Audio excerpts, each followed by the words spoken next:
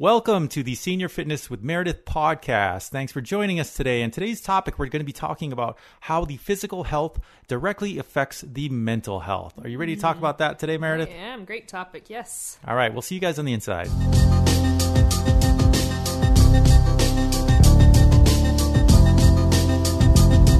Hello, everybody. Thanks for joining us today. You have reached the Senior Fitness with Meredith podcast. We are here today with Meredith. How are you? I'm doing good. How are you? I'm doing great. My name is Mike, and I am on Team Meredith. And today's topic, we're going to be talking about how the physical health affects the mental health and why that's important for you. But before we do that, we just want to mention that this podcast is on Spotify as well as Apple Podcasts.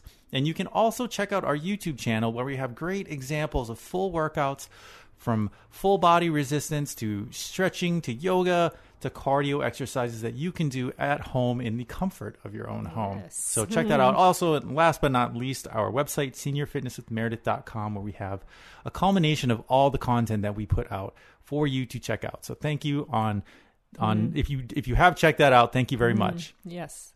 So today's topic, we're going to be talking about how the physical health affects the mental health. Now, there's a direct correlation between that. And what are your general thoughts on this topic today? Oh, it's a huge, huge correlation. And this is a great one because it just spans every age. It's not just seniors that we are focusing on right now. In my opinion, it's everyone from young people to older people. So I think it's just the correlation between the two and how much they feed off of one another is huge. So in general, when we say the physical health affects the mental health, physically feeling good and how that affects you mentally, emotionally, yes, crosses all of these different types of feelings. Yes. So would you say that overall, and when you see with your seniors that you work with, the ones who are the most active, or at least consistently active, have great mental health? More so than the ones that don't, because they feel more independent and able-bodied to do things every day. I think that's what it comes down to. When we lose that ability to do things on our own or for ourselves, we're constantly relying on someone else, and you get down. You get a little depressed. It happens to all of us.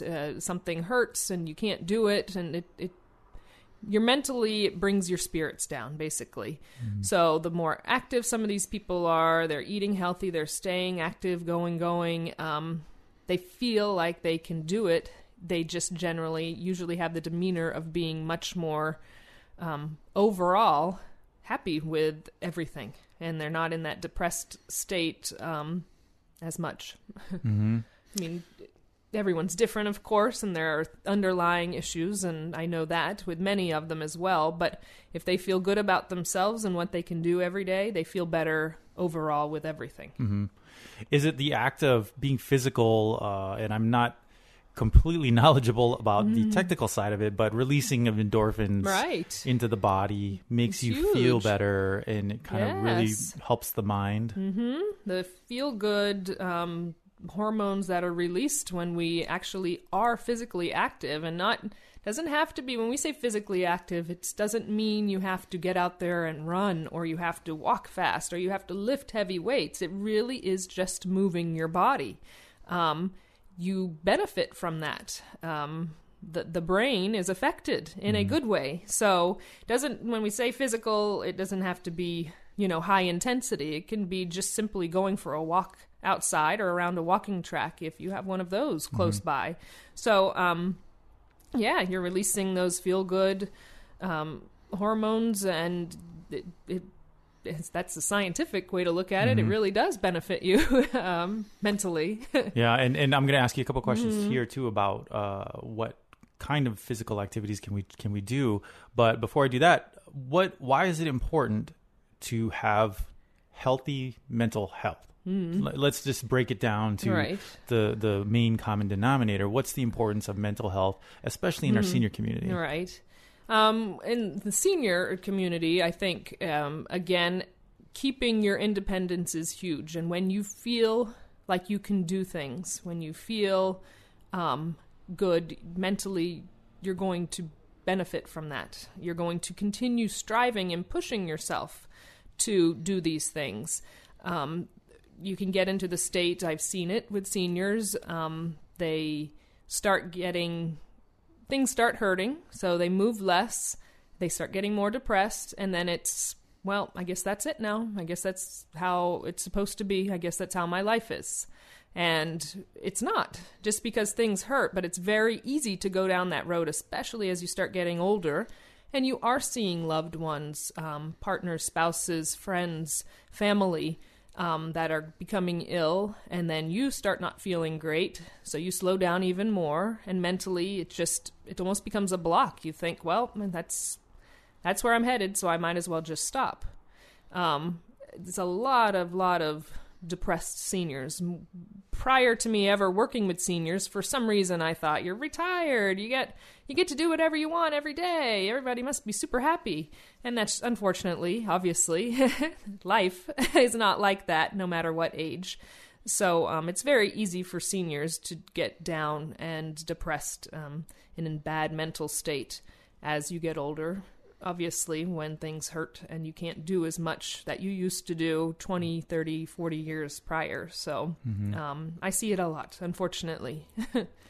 What are some things that you see? Is it kind of a thing where, or I should say, is it hard to kind of break that cycle to get someone out of feeling depressed and saying exercise is going to help you? Right. It is. It's hard because, again, once things start hurting, or, a recent one, a person who comes to class, their spouse passed away, and she just wanted to stop. She wanted to give up, which would be, a normal at any age, but especially as a senior, she thought, what's the point, I really don't have anyone now, I don't have anything, and she has strived and pushed herself to continue coming to classes, and she's a different person now. I mean, she is part of, leading support groups, and I really believe that her getting out and staying physically active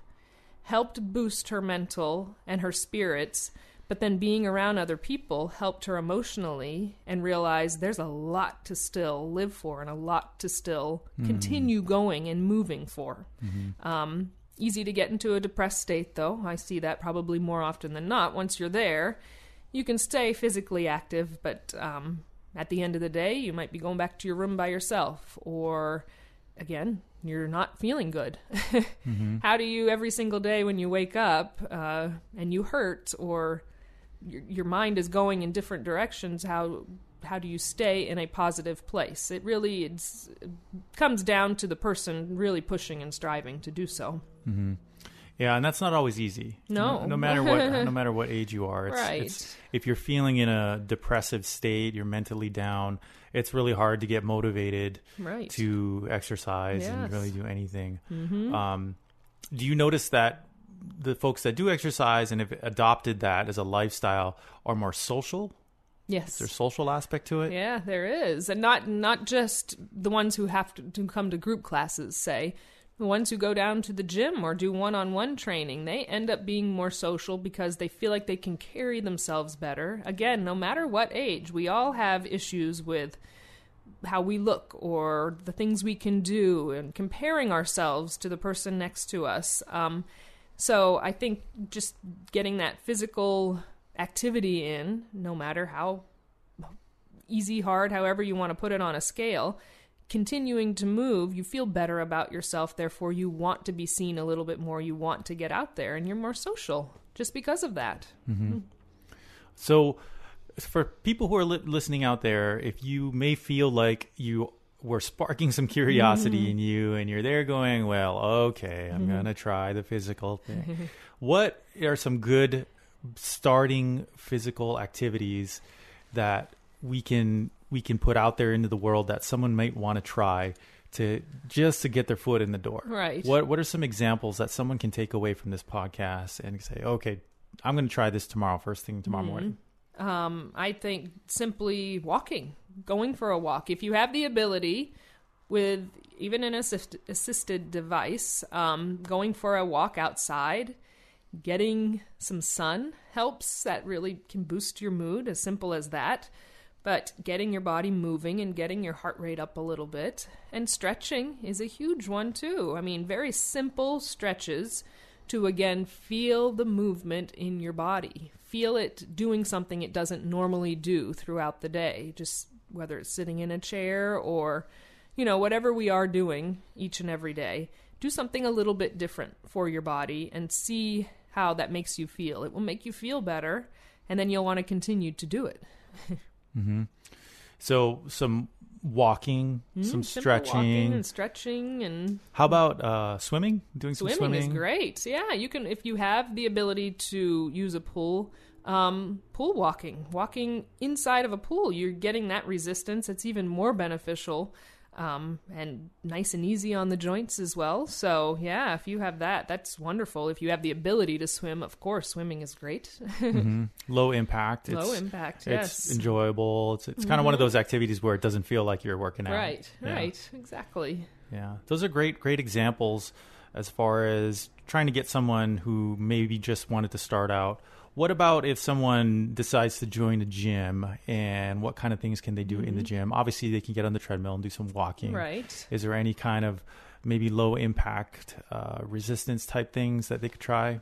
I would say if you're in a gym or you go to a gym, using not only the treadmills, but they have so many other cardio machines that you can use. If you have the ability, again, to get on an elliptical, sometimes they're hard to get on. That's a great one because it's very low impact. Using a recumbent bike is a huge one, especially if it has something where you can do upper and lower body movement at the same time. So you'll actually get some resistance work there as well.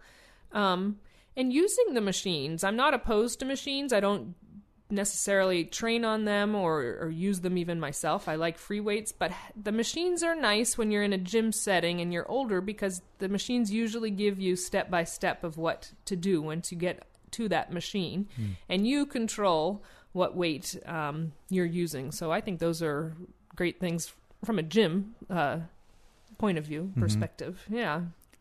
How about frequency of exercise? Is there a certain amount of times a week that we should be doing exercise to kind of make sure our mental health stays in check? What for someone who may not exercise regularly, what's a good guideline for them? Well, every day. Every day, and when I say that, I don't mean hard impact stuff and lifting weights.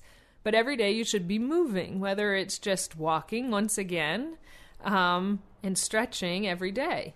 Now, when it comes to, of course, the heavier stuff, you should, 3-4 times a week tops to do the harder impact and more resistance training things. But moving every single day mentally is going to be the most beneficial thing.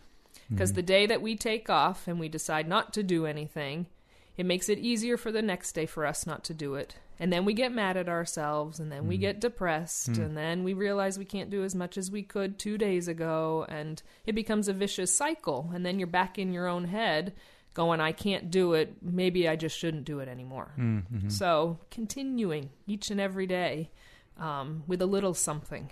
Even if it's something best. Small, just small stretching, walking. Walk to the mailbox when you don't normally do it on a Sunday. Of course, there's not going to be any mail there, but just doing that normal activity of walking to the mailbox and going back to your house or your room or wherever you stay.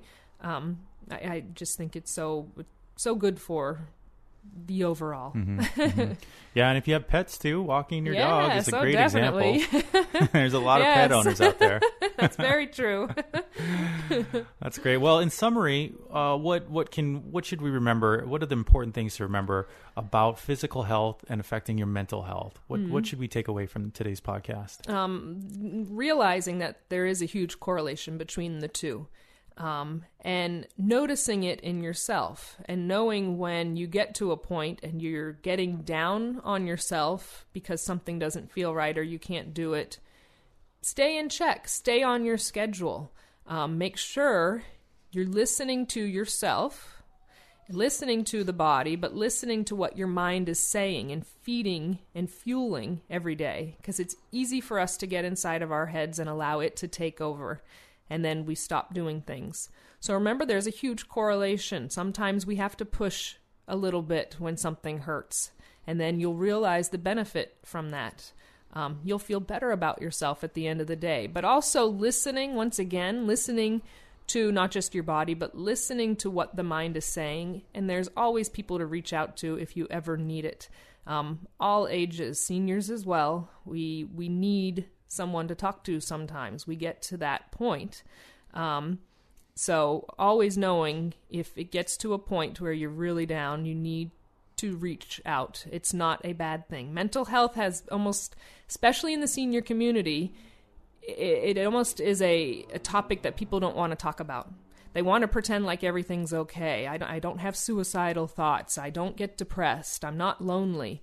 They, for some reason, think it's a bad thing, and they don't want to reach out to either a therapist or possibly talking with a doctor to see if there's medications that might help you. So I know that's a little off topic, but remembering that it's not a faux pas to not feel great every single day of your life, no matter what age you are. It's normal, and we have to listen to ourselves and listen to the cues that we're giving ourselves to know, yes, we need to keep going, no matter what age. Keep moving, keep going, stay in good spirits, and stay social. I think that's the biggest one. Those are some great, that's great advice. And hopefully this resonates with you out there. If you're listening to it and you're curious about just feeling better, what can you do if you're feeling down? What things can you do to make yourself feel better, feel healthier, and more motivated? Physical exercise is definitely one of those things. Yes. So Meredith, thank you so much for joining us today. You. This is a great topic. And Yes. for those of you out there, thanks for listening. Please check us out on YouTube, our YouTube channel, Senior Fitness with Meredith, as well as our website, seniorfitnesswithmeredith.com. And this podcast, which you can find on Spotify and Apple Podcasts. Thank you, everybody. We'll see you at the next episode. Thank you.